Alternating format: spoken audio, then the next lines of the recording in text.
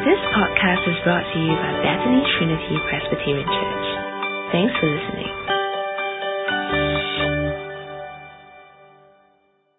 Dear Father, as we come before you this morning, we pray that as we come to our series on the 6 steps of talking about Jesus, you really help us in our hearts to change our mindset in terms of evangelism, in terms of seizing opportunities to share the gospel, and to really be praying for our friends and relatives, our colleagues and our classmates, so that they truly will be saved. And we pray for all these things in the name of Jesus Christ. Amen. Okay, I once heard a pastor say that when he preaches on 2 topics, he's sure that the congregation will feel guilty and they will feel troubled. And today we're going to be preaching on those 2 topics. And the topics are prayer and evangelism. Because you can't help but read about or hear about prayer and evangelism and not sort of think about how you're inadequate about it. And I feel the same way myself. I remember when I was at theological college, I had a Fijian friend, and his name was Ma'afu. He's a huge guy, right? He's bigger than any of us here.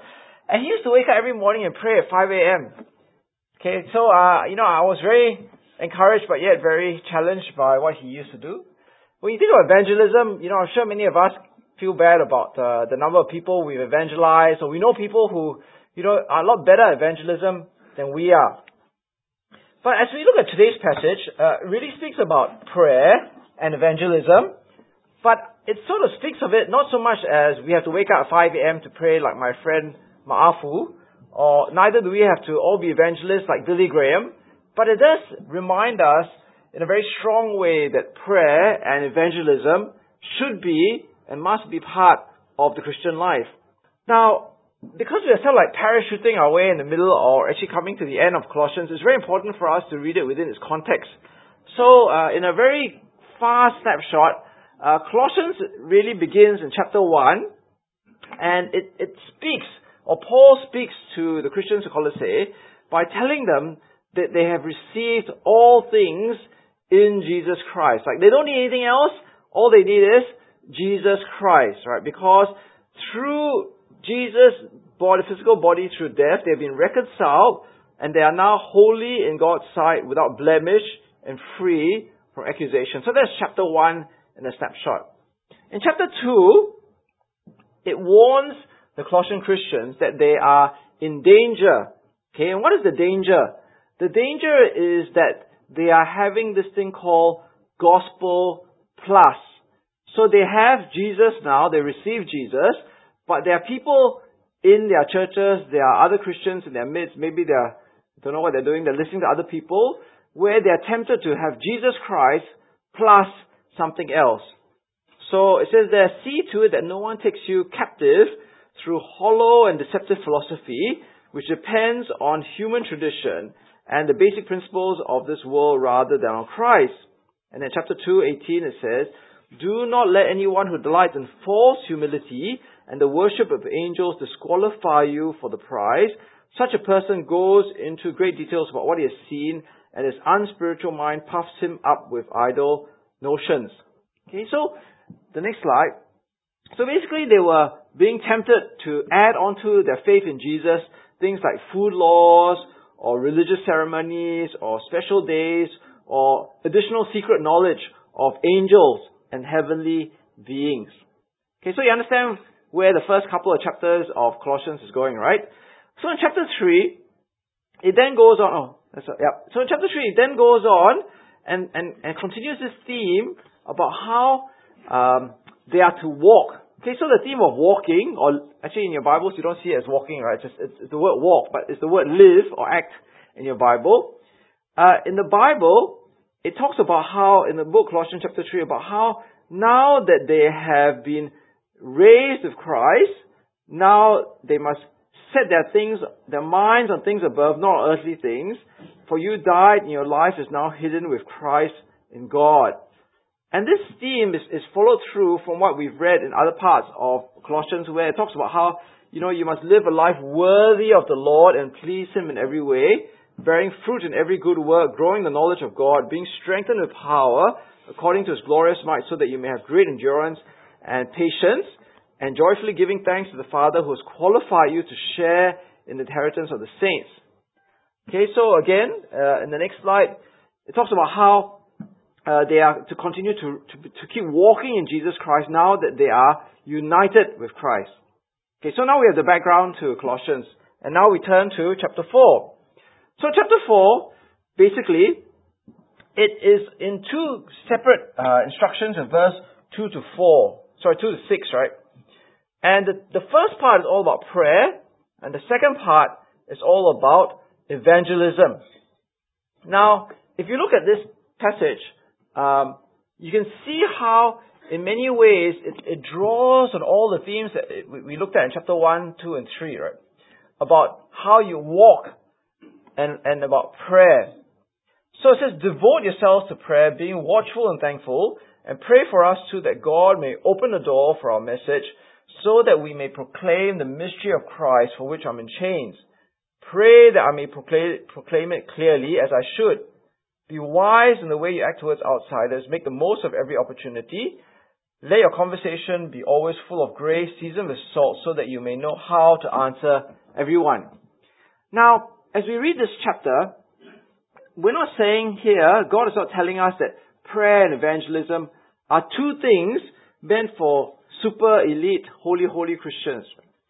Because within the context of Colossians, if you look at this picture I drew you on the next slide, it sort of says that, as you set your mind on things above, as you walk in Christ, as you are united in Jesus Christ, so you must pray and so you must evangelize. And this passage here actually makes it very clear because it talks about how we are to be devoted to prayer. Okay, devoted to prayer. Now this passage here is not telling us the techniques of praying, So a few years ago, the next slide, there's a very popular book, the Prayer of Jabez, but nowadays the fad has died out, right? You don't see the Prayer of Jabez very much anymore. But this was like the in thing many years ago. And the Prayer of Jabez was all about techniques. You pray these special words. You pray the Prayer of Jabez.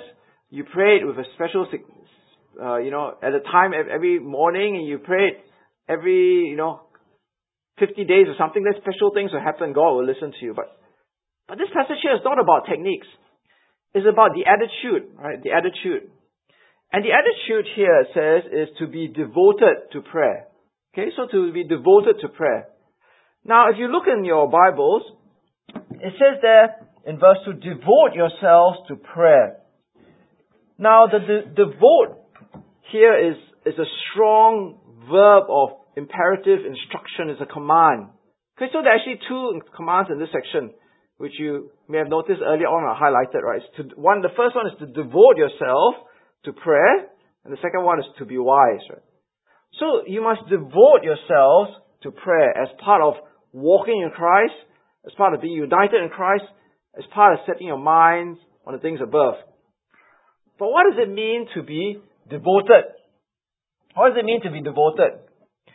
Now, I guess it shows my age, right? Because when I think of the word devote, I think of the first movie I think I ever saw. My grandfather brought me to watch Grease. Okay, so for the older people, you know what the movie Grease is, right? And I remember watching it in this small cinema on Thompson Road, which is no longer there, which is now replaced by the community center, right?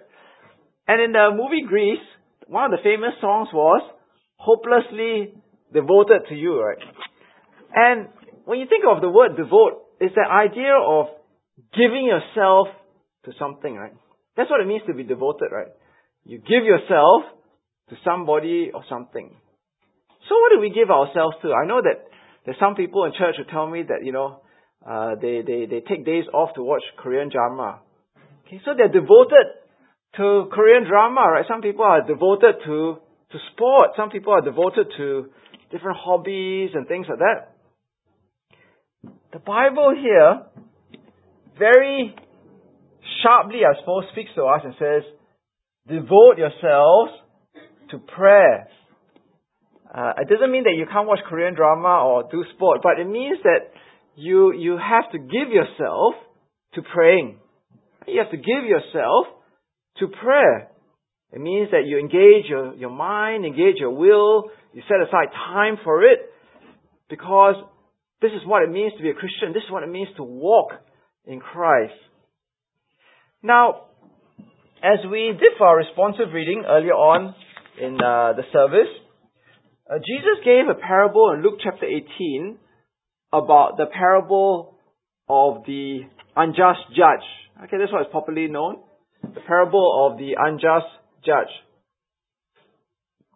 It speaks about how there's an unjust judge, but yet, because the widow keeps pestering the judge finally relents and gives her justice. And it contrasts this with God, who's a good and loving God, and says that we should have the same attitude as the widow and keep, not pestering God, but God wants us to keep going to Him, to pray to Him. But for me, the key is verse 8, right? It says, however, when the Son of Man comes, will He find faith on earth? Because the natural human condition is that we lack the ability to persevere in prayer. We lack the ability, instead of being hopelessly devoted to prayer, we are hopelessly tempted to give up on prayer. Because prayer is a difficult thing. Prayer doesn't come naturally. Now, I think watching TV comes naturally. Playing video games comes naturally. Wasting time on our social media, that comes naturally. But praying is very difficult, I confess myself, you sit down in prayer, and after about a few minutes, you start thinking, your mind starts wandering about all these various things. You think you've been praying a long time, you look at your clock, it's only been 5 minutes. It's hard to do. But the Bible tells us that we must be devoted to prayer. We must give ourselves over to prayer. Now, if you look in this passage here, verse 12, which is later on in the book, Colossians, if you look up here, there's a very strange, almost side note, where Paul says, Epaphras, who is one of you and a servant of Christ Jesus, sends greetings. He's always wrestling in prayer for you, that you may stand firm in all the will of God, mature and fully assured. I wonder whether you've actually ever just even stopped for a moment to look at this. Because, if you read Colossians, by the end of it, you're like, okay, it's just a little aside, right? But what a strange phrase that is, to wrestle in prayer. I've never really wrestled before. The closest I've come is when, my little boys, when they were really young, whenever they wanted to play, I always asked them, I said, what do you want to do, guys? They said, let's wrestle. Right? Let's wrestle on the bed. So what they would do is they would try to wrestle me on the bed. And when they're very young, it's very easy, because they're so small, right? And they're just like little monkeys crawling over you. But then there came a stage where as they got bigger and bigger, it was very, very hard to wrestle with them, right? Because they were getting stronger and stronger, and you really have to put effort and really try to defend yourself so you don't get injured, right? But that's the picture of wrestling, right? So the picture here that Paul actually wants to bring out is the ancient sport of wrestling. The Olympics. So we're not talking about, the fake wrestling that you see on TV where, there are all these people in funny suits, right? But it's talking about the Olympic wrestling, in the Olympics where people wrestle, and it's actually a sport from Greece where you can see they're really concentrating, right? They're really struggling, they're really striving. And that's the picture that Paul actually has when he says Epaphras is wrestling in prayer for you. It's a picture where when you are praying, it's difficult. It's a struggle. It requires effort. Right? It's not like, prayer is something where you're sitting by the beach and having your coconut juice, right? It's like prayer is something which requires effort and devotion, and you need to actually work at it. And that's what Paul is saying that we must do. When we pray, we must put in effort. We must wrestle with prayer. But he goes on to say, devote yourselves to prayer, being watchful and thankful. Now, why are we to be watchful? Does that mean that we pray with our eyes open, right? Making sure that, no one comes and attacks us? Well, I think that we need to kind of go outside of Colossians to give us the idea of being watchful. So there are many parts of the Bible where Jesus talks about how we need to be watchful.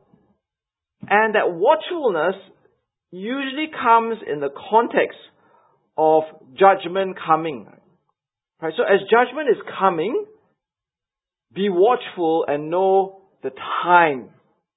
So Matthew chapter 24, therefore keep watch, because you do not know at what day the Lord will come, but understand this, if the owner of the house had known at what time of the night the thief was coming, he would have kept watch and would not have let his house be broken into. So you also must be ready, because the Son of Man will come at an hour when you do not expect him. Again in Matthew chapter 13 it says, no one knows about that day or hour, not even the angels in heaven nor the Son, but only the Father. Be on guard, be alert. You do not know when that time will come. It is like a man going away when he leaves his house and puts his servants in charge, each with his assigned task, and tells the one at the door to keep watch. Therefore, keep watch, because you do not know when the owner of the house will come back, whether in the evening or at midnight, or when the rooster crows or at dawn. If he comes suddenly, do not let him find you sleeping. What I say to you, I say to everyone, watch. And it's the same in the book of Revelation, okay? Now, I think that's what Paul has in mind. As we struggle in prayer, as we're devoted to prayer, we are to pray with a spirit of watchfulness. Now that means that we are to pray with one eye on the return of Jesus and the judgment that comes. Right? That is to inform the attitude of our prayers. I think that's a radical thing to say. Because when I reflect on my prayers, I'm always praying for worldly things without really thinking about Jesus' return. I'm praying about health. I'm praying about material things. I'm praying about worries and concerns, interpersonal issues. But here you notice God says prayer is to be associated with the watchfulness that comes from expecting Jesus to return. So I'm not saying here, and the rest of the Bible is not saying that we shouldn't pray for things that worry us. But if we only pray for our exams, or for material things, or things that just relate to this earth, then we're not praying as we should as people who walk in Christ. Because as we walk in Christ, as we pray, we must be thinking and aware of the return of Jesus. And what that means is we need to pray for salvation. We need to pray for spiritual growth. We need to pray for evangelism. Because these are the most important things, right? That's what the Bible is telling us here. I remember my grandmother's house, since torn down many years ago. In the house, she had a similar prayer. You go to a lot of her people's houses, you have like kitchen prayers or bless this house prayers. You know what I'm talking about? Yeah, I'm sure you've seen it, right? You go to people's houses, you can see. I think there's nothing wrong with these prayers. But you notice these prayers, in a sense, are not prayers which are watchful prayers. Because it's not a prayer which is prayed with the return of Jesus in mind. It's very much like, okay, bless my house now, bless our relationships in this kitchen, bless all these things. But prayer, in this passage in Colossians chapter 4 verse 2, is about prayer with an eye to the future return of Jesus. And that's why it says devote yourselves to prayer, being watchful and thankful. Now, that's the translation in the NIV. So for those of you who are using the New International Version, even the new one, it says, be watchful and thankful. But I think actually when you look at the original language, it's closer to the NIV, the ESV or the NSB translation, which is you're watchful with thankfulness, or you're alert with the attitude of thankfulness. The reason is because as we link back to what is said earlier in Colossians, we are already in Christ, so we know that we are saved. We know that Jesus Christ has died for us and we have been redeemed and holy. So when Jesus returns, we will appear with Him in glory. Right? We are qualified to share in the inheritance of the saints. Okay, is it up there? Yeah. So, we pray with watchfulness, knowing that Jesus returns, but we are not scared of Jesus' return. We are thankful and we are grateful to Jesus because we know that when He returns, it is a glorious day for us. We'll be taken up to heaven. We will receive our inheritance. Now, somebody mentioned to me a few weeks ago, he said, we are having these classes on how to read the Bible. They said, Andrew, when you're preaching, why don't you be more explicit about how we're to read the Bible? So you know what I just did there, right? So here we are. We have a passage which says, devote yourselves to prayer, being watchful and thankful. But how do we know why we're watchful? How do we know why we're thankful? Well, the way we do so is we look at other parts of the Bible, specifically in Colossians, to see what we have to be thankful for. Well, we are thankful because we know that when Jesus returns, the earlier parts of the context of Colossians tell us that we are joyful because we know that we have received our inheritance. We know that we are already in Him in glory. Okay, so that's the way that we understand the different parts of the Bible and what each word means. Now, because we devote ourselves to prayer, being watchful with an attitude of thankfulness, Paul then says in verse 3 and 4, pray for us too, that God may open a door for our message, so that we may proclaim the mystery of Christ, for which I'm in chains. Pray that I may proclaim it clearly as I should. See, the logic is very clear. As I'm mindful of Jesus' return, as the Colossian Christians are mindful of Jesus' return, Paul then says, because Christ is going to return, pray for His evangelistic work. Pray for hearts to be open. Now, I think this is very important because when we think of the missionary out there evangelizing in some, part of the world where there are not many Christians, at the end of the day, God is the one who opens the hearts of people so that the gospel message may be received and may actually bear fruit. Right? That's what we've learned in other parts of the Bible. Right? At the end of the day, God is the only one who converts people. God is the only one who opens hearts to the gospel message. So Paul's role is not the conversion. Paul's role is to speak the message clearly. That's what he says there. Pray that I may proclaim it clearly as I should. He doesn't ask to be entertaining. He doesn't ask to be amusing or funny or engaging. He prays for clarity. I think that's such an important message for us today. I was listening to two talks recently, and this pastor from Australia was making this quite profound point. And he said the problem today is that a lot of people focus on apologetics. Okay, so apologetics is where I'm just explaining to you that Christianity is reasonable and logical. Right, so a lot of Christians, he said today, focus on apologetics. Is it reasonable that there can be suffering in this world and there's still a God? Is there reasonable or logical that there can be evil in this world and there's still a God? Or the relationship between science and the Bible. These are all apologetics, and the hot topic of today is for those of you who've been coming to the weddings recently, right, Andrew also is doing apologetics, right? He's trying to explain that actually the Christian view of marriage and male headship and female submission, these are these are reasonable things that God wants us to do. They're logical things and it's acceptable in terms of the way society looks at it. And then the big topic, of course, now is same-sex relationships, all that sort of stuff, the Christian view of marriage. But this guy was saying in Australia that the problem is people just focus on apologetics.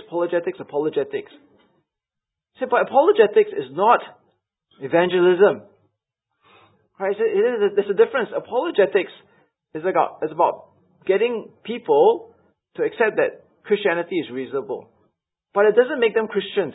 For them to be Christians, you need to share the gospel of Jesus Christ to them. You need to talk to them about sin. You need to talk to them about judgment. You need to talk to them about Jesus' death on the cross. You need to talk to them about grace. And I think that's very important, right? Because that's why Paul says that he may proclaim Christ clearly.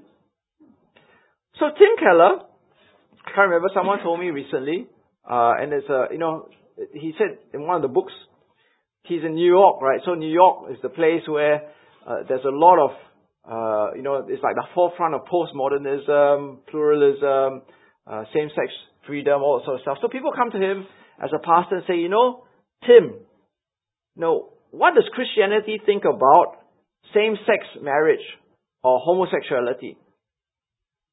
So then Tim Keller will say, actually that's the wrong question, right? The right question is, did Jesus Christ rise from the dead? Because if Jesus Christ didn't rise from the dead, then it really doesn't matter what Christianity says about same-sex marriage. Now you notice what Tim Keller has done here, because it's very smart what he's done, right? So instead of trying to go into the apologetics of same-sex marriage or its reasonableness of the Christian view of marriage, which is apologetics, he brings it back to proclaiming the gospel of Jesus Christ clearly. He wants to bring back the topic to the resurrection of Jesus Christ, the death of Jesus Christ, and the cross. Because if Jesus Christ didn't die on the cross, if Jesus Christ didn't rise from the dead, then who cares what Christianity says about all sorts of things, right? It really doesn't matter at all. So that's what Paul is saying here. He's saying he wants them to pray that he may proclaim Christ clearly as he should. Now the next two verses then is all about evangelism. So in verse 3 and 4, it talks about Paul and his ministry. Verse 5 and 6 then talk about how he expects the Colossian Christians to act. Be wise in the way you act towards outsiders. Make the most of every opportunity. Let your conversation be always full of grace, seasoned with salt, so that you may know how to answer everyone. Now, devote yourselves to prayer was an imperative. Be wise is also an imperative. It's a command.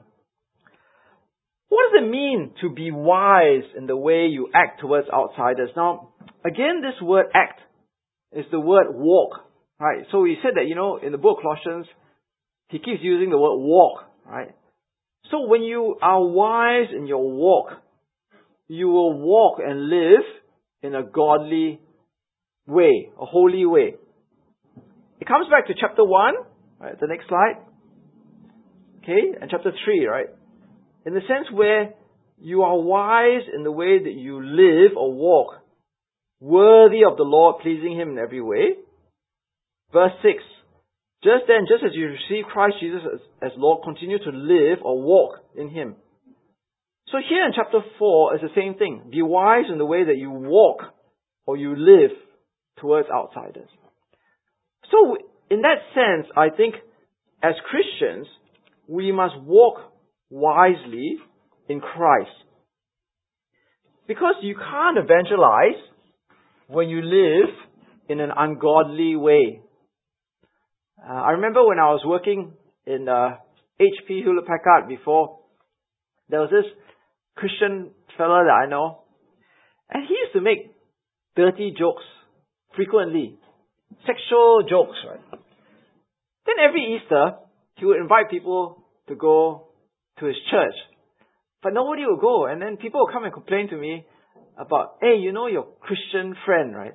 Making all these sexual jokes, which obviously are completely inappropriate, and the women don't appreciate it as well.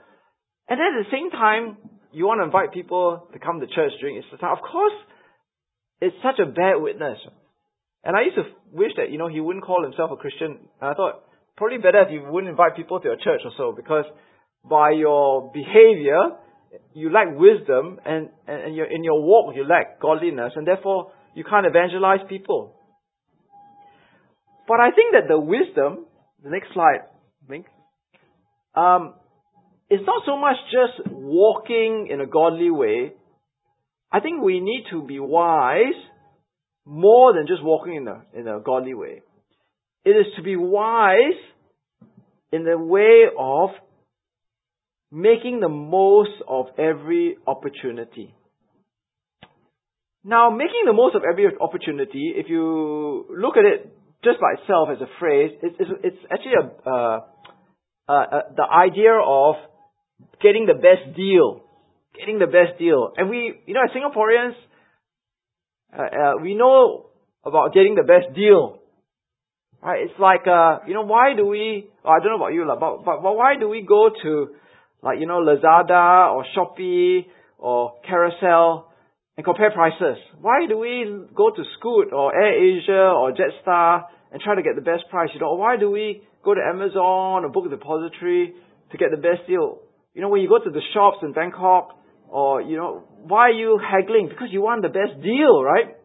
You're seizing the best opportunity, the best business opportunity. Well, here, the Bible uses that phrase of getting the best deal and applying it to evangelism. Saying, be wise in the way you act with outsiders, get the best deal, or seize or make the most of every opportunity. It's the idea of snapping up opportunities to share Jesus Christ. Now, I wonder whether if we applied it to our lives, are we as anxious or as diligent in looking for opportunities to share the gospel as we are in looking for the best deal that we can get in terms of our airfare? Right? Are we as diligent in terms of looking at our friends and the conversations we have to look for opportunities to share Jesus Christ as we are in terms of, getting and seizing the opportunities of getting the lowest price? Because that's the picture that the Bible is giving us today. I remember when I was younger, before the days of internet, my mother used to get the newspaper. And, the newspaper usually, on the weekends especially, you have all the deals for all the supermarkets selling vegetables and everything. Then you go, oh, wow, very cheap, the eggs at this place. Okay, so we will go all the way, buy eggs here. Oh, very cheap, the vegetables here. Or, this electrical shop is having this sale. We've got to go. And that's the idea here, right? It's like you're scanning your relationships, you're scanning your connections and thinking, who can I share the gospel with? Where can I have meaningful conversations with these people? What life situation is this person at that I can share the gospel with? Then the passage then ends in verse 6. It says, let your conversation be always full of grace, seasoned with salt, so that you may know how to answer everyone. Okay, now this sort of talks about our conversation being characterized by two things. Full of grace and seasoned with salt. But yet, each of these terms are very loaded, right? They've got lots of weight and meaning to it. So full of grace can be the content of our speech.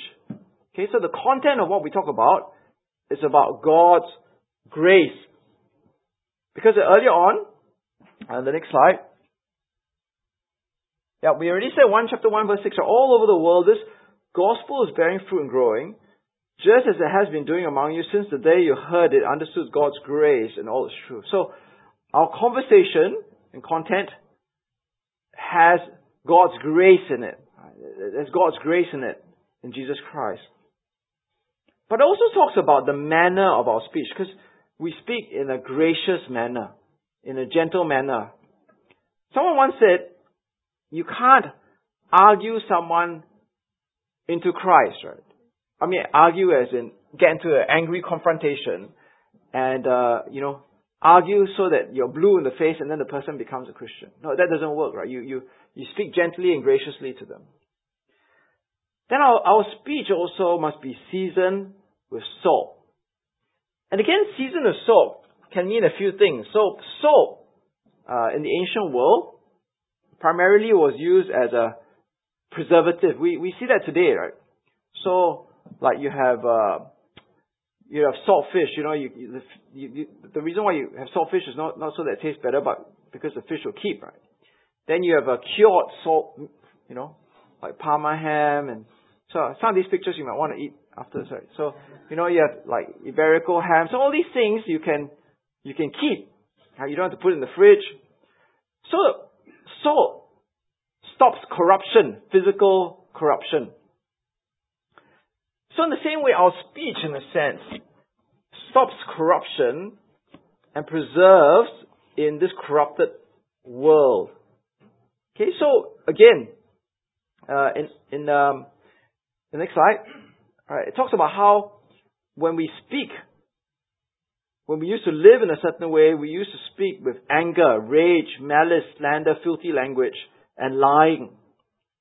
But now we don't speak that way, right? Because we are salty. We are salty. We don't corrupt the world with our language. We preserve, in a sense, we are salty. We speak truth when there's lies. We don't get angry and rage. We don't slander other people. We don't have filthy language. But salt also is flavorsome, right? So salt. I mean, so many things actually require salt.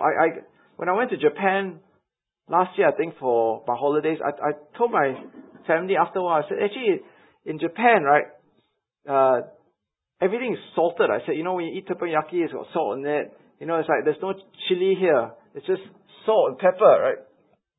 So someone said that, the next slide, yep. Oh, all the chips. So you eat chips, right? And French fries. If you ever eat chips and French fries with zero salt, it's like terrible, right? So can you imagine, like you go to McDonald's and you ask for French fries with no salt? It tastes terrible. It's like it's just oily potato, right? So in the same way, in our speech, we are to commend Christ by talking about Jesus in a positive, flavorsome way. Right? I was watching this movie just last week, but I wouldn't regularly recommend it. It's called The First Reform, right? I got it on Blu-ray, but it's just quite depressing because it's about this pastor, right? And this pastor has like no joy in his life at all. It's kind of like a bit of a caricature, lah. And I told my wife, I said, well, this guy, if you watch this guy, right, in his real life, you think, well, it's really like being a Christian is just really gloomy and sad and a burden. And I was thinking, well, actually, as Christians, we're not to be artificially happy all the time, right? Like, Ned Flanders in The Simpsons. But in a sense, we are to commend Christ in the way that we speak, in the way that we live, right? To show that, well, we have something that other people should want. So someone once said, you can't bring a horse, you can bring a horse to water, but you can't make it drink. Right? Then someone said, actually, you can make the horse drink, right? By giving him salt, lah. Okay? So in a sense, when we talk to people, we are to make the Christian faith attractive, lah. We're not to say that obviously if you become a Christian, you become rich, right? I mean, that's not what the Bible is about. But in many ways, we can seize opportunities, we can be wise by sharing the gospel and making it attractive to people rather than telling people a false picture of how it's such a gloomy thing, right? Because in many ways, actually, when you think about it, being a Christian is a very joyful thing, right? You understand the world, there is meaning to why you do things, there is a purpose in a purposeless world. We have fellowship with one another. We have a greater community in a world where people are actually very lonely and very down because it's hard to find friends. Right? We know that even if we die, we will go to heaven. So there are lots of things in which we can speak of Christ in a way that's attractive. Now it goes on, the last part says, let your conversation be always full of grace, seasoned with salt, so that you may know how to answer everyone. Now, this is a very famous pastor called Dick Lucas from St. Helens in England, and he actually said this point that there's a subtle difference between what Paul is doing in verse 3 and 4 between what the normal Christians are doing in verse 5 and 6. Right? So in verse 3 and 4, Paul and Timothy, the apostles, are going out there doing direct evangelism. Right? They're out there, and their main role is 24/7 doing evangelism. But he said that for us as Christians and for the Colossian Christians, we are doing responsive evangelism or like lifestyle evangelism. So we are not like Paul doing evangelism 24 hours a day, 7 days a week. But within the context that we live in, we are always ready to seize opportunities to share the gospel, to tell people of Jesus Christ, to proclaim it clearly. So there's this thing called ambush evangelism, right? So, it's like, people come up to you in the street and ask you whether you want to do a survey, or, you go to the hawker center and you share a gospel tract. But the reality is actually, if you think of your own conversion experience, most of the times you actually come to Christ because a friend talked to you about Jesus Christ. It's because a friend found an opportunity in your relationship to share the gospel with you. And that's what this passage is about. It's about responsive evangelism, lifestyle evangelism, where we bring Christ to people's lives within the context of our relationships and our lifestyle with other people. So as we look at this passage, evangelism, lifestyle evangelism, responsive evangelism is not an option. It is a command. Be wise in the way that you act towards outsiders. Make the most or seize and snap up every opportunity. That's what we must be doing. So in conclusion, I've got these statistics. I didn't. Okay, sorry, I didn't animate it, but it doesn't matter. You can see that very sadly, and I'm sure this is true for us as a church too. We are delinquent and we are failing in obeying God's instruction to be wise in the way that we act towards outsiders, making the most of every conversation. Because these are statistics from America, but I think we're not that far away. So about 1 in 2, or actually less than 1 in 2 Christians actually feel comfortable discussing their faith. Right? So even if someone came up to you and said, I don't have any meaning in life, I'm very worried about dying, I don't know whether my soul will go to hell. Only 1 out of every 2 Christians will feel comfortable sharing their faith with someone else and pointing them to Jesus Christ. But even worse than that, only like 1 out of 10 people actively are looking for opportunities to share the gospel with people. That's really tragic when you think about it. Actually, the Presbyterians are even worse than average. Yes, that's right. And the highest actually are the Charismatics. In my own life, before I became a Christian, I think it was the Charismatics who evangelized me the most. I'm not sure about you, but I think the Charismatics are quite charismatic in their evangelism, right? They are quite on. I don't know what it is about them, but they are quite enthusiastic. They are quite happy to want to share their faith with you. But for us as Presbyterians or other denominations, we are not. And this table shows us how far we are failing in terms of walking in Christ, be united in Christ, having our minds watchful of Jesus' return. So I hope that in some small way, looking at today's passage, you will take God's instruction, command seriously. That you must be wise in the way that you act towards outsiders, the non-Christians. To make the most of every opportunity, to seize the opportunities, to snap up the opportunities, to share Jesus with people. Because that's what God expects of us now that we are in Christ. Right? It's not 1 out of 10. There should be 10 out of 10 of us should be looking for opportunities, and 10 out of 10 of us should be open to sharing Jesus Christ with people. Okay, let's go to God in prayer. Dear Father, as we come before you today, help us to be devoted to prayer, to wrestle in prayer like Epaphras did, to give ourselves to prayer, to have the attitude of being prayerful with watchfulness, knowing that your Son Jesus is going to return at any time, and that we should be praying for the things that really matter. Dear Father, help us to pray with watchfulness, with the spirit of thankfulness, because we know that we ourselves are saved. We pray for the many missionaries around the world who have been called and have given their lives to bring the gospel in many far-flung places around the world, where even right now they are endeavoring to plant the seed of the gospel in difficult grounds all over the world. We pray for ourselves that we will be wise in the way that we act towards outsiders, that we would make the most of every opportunity, that we would seize and snap up opportunities to share Jesus as much as we would seize and snap up opportunities to get the best deal for our flights, our books, our consumer purchases. That we will be full of grace in our speech and seasoned with salt as well. And we pray for all these things in the name of Jesus Christ. Amen. Thanks for listening to this podcast brought to you by Bethany Trinity Presbyterian Church. For more information, visit us online at busytc.sg.